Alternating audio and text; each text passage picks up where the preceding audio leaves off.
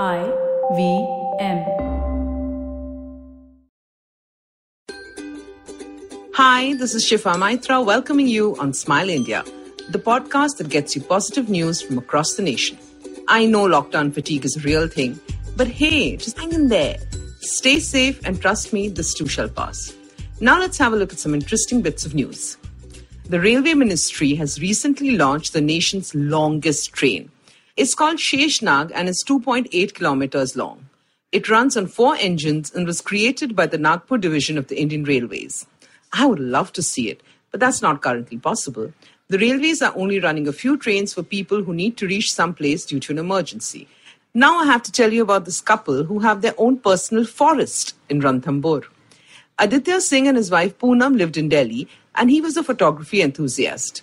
Since wildlife photography was his passion, he often found himself in Ranthambore to shoot the tigers. On one trip, his wife had accompanied him, and they found acres of barren land up for sale at reasonable rates. They just looked at each other and decided in a moment to chuck their cushy jobs and lives in Delhi and move here.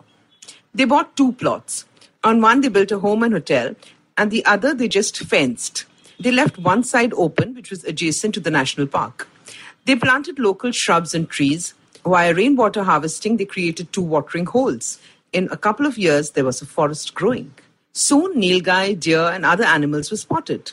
Tiger cubs made their way to the watering holes, and Aditya could shoot pictures as he liked.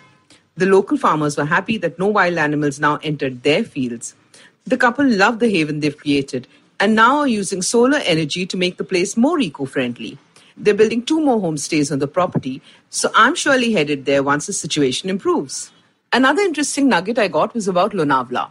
This is a hill station close to Mumbai, famed for its chikki, Magan Lal chikki to be precise. Anyone from Maharashtra would have tasted it, but now it's available all over the country. Do you know its history? It's called chikki from the Marathi word chikat, which means sticky.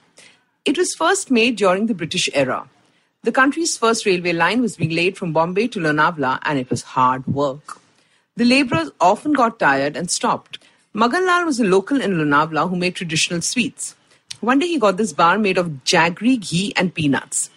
The labourers loved it, and so did the bosses. It could be eaten on the go and gave instant energy. And nobody could stop at one. Once the train began, the railways gave Magan Lal permission to sell in the trains. His original store behind the station is still functional. Today, sugar is used instead of jaggery, but one bite of this chikki instantly takes you to the hills and your childhood. Now let me tell you about my namesake. Dr. Shifa Mohammed is a surgeon in Kerala. Ever since the pandemic broke out, she's been at work saving lives. Her wedding was scheduled for this month, but she had no time to look forward to it. Her fiancé was in Dubai, and as the wedding date grew closer, she had to take a call.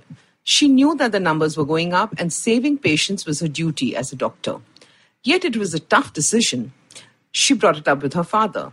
Being involved in social work himself, he could understand her sentiments, but would her future in-laws agree? Shifa spoke to her fiancé and explained how she could not turn her back at this point on her patients. He agreed, and now the wedding has been pushed to later. This is a big one. But Shifa on the wedding date did not wear her bridal finery. She got into her PPE suit and was amongst the sick. For the sake of doctors like her, for our loved ones, or for our own lives, we need to be careful. I often see people outside pulling their masks down to their chins when talking. The chin has been exposed earlier, and when you pull up the same mask to cover your mouth and nose, you clearly taken whatever was on your chin. So please be careful. When you're outdoors, wear your mask all the time properly. It's not okay to think I don't need a mask when I'm with friends or relatives. The virus does not think like that. So please see everyone as a potential carrier. Stay safe. One nation, one task. Never go out without a mask. If you like this podcast, don't forget to check out other interesting podcasts on IVM Network. You can listen to us on the IVM Podcast app or ivmpodcast.com. You can also follow us on our social media. We are at IVM Podcasts on Twitter and Instagram.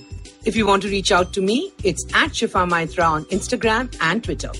Have fun. I'll see you in the next episode.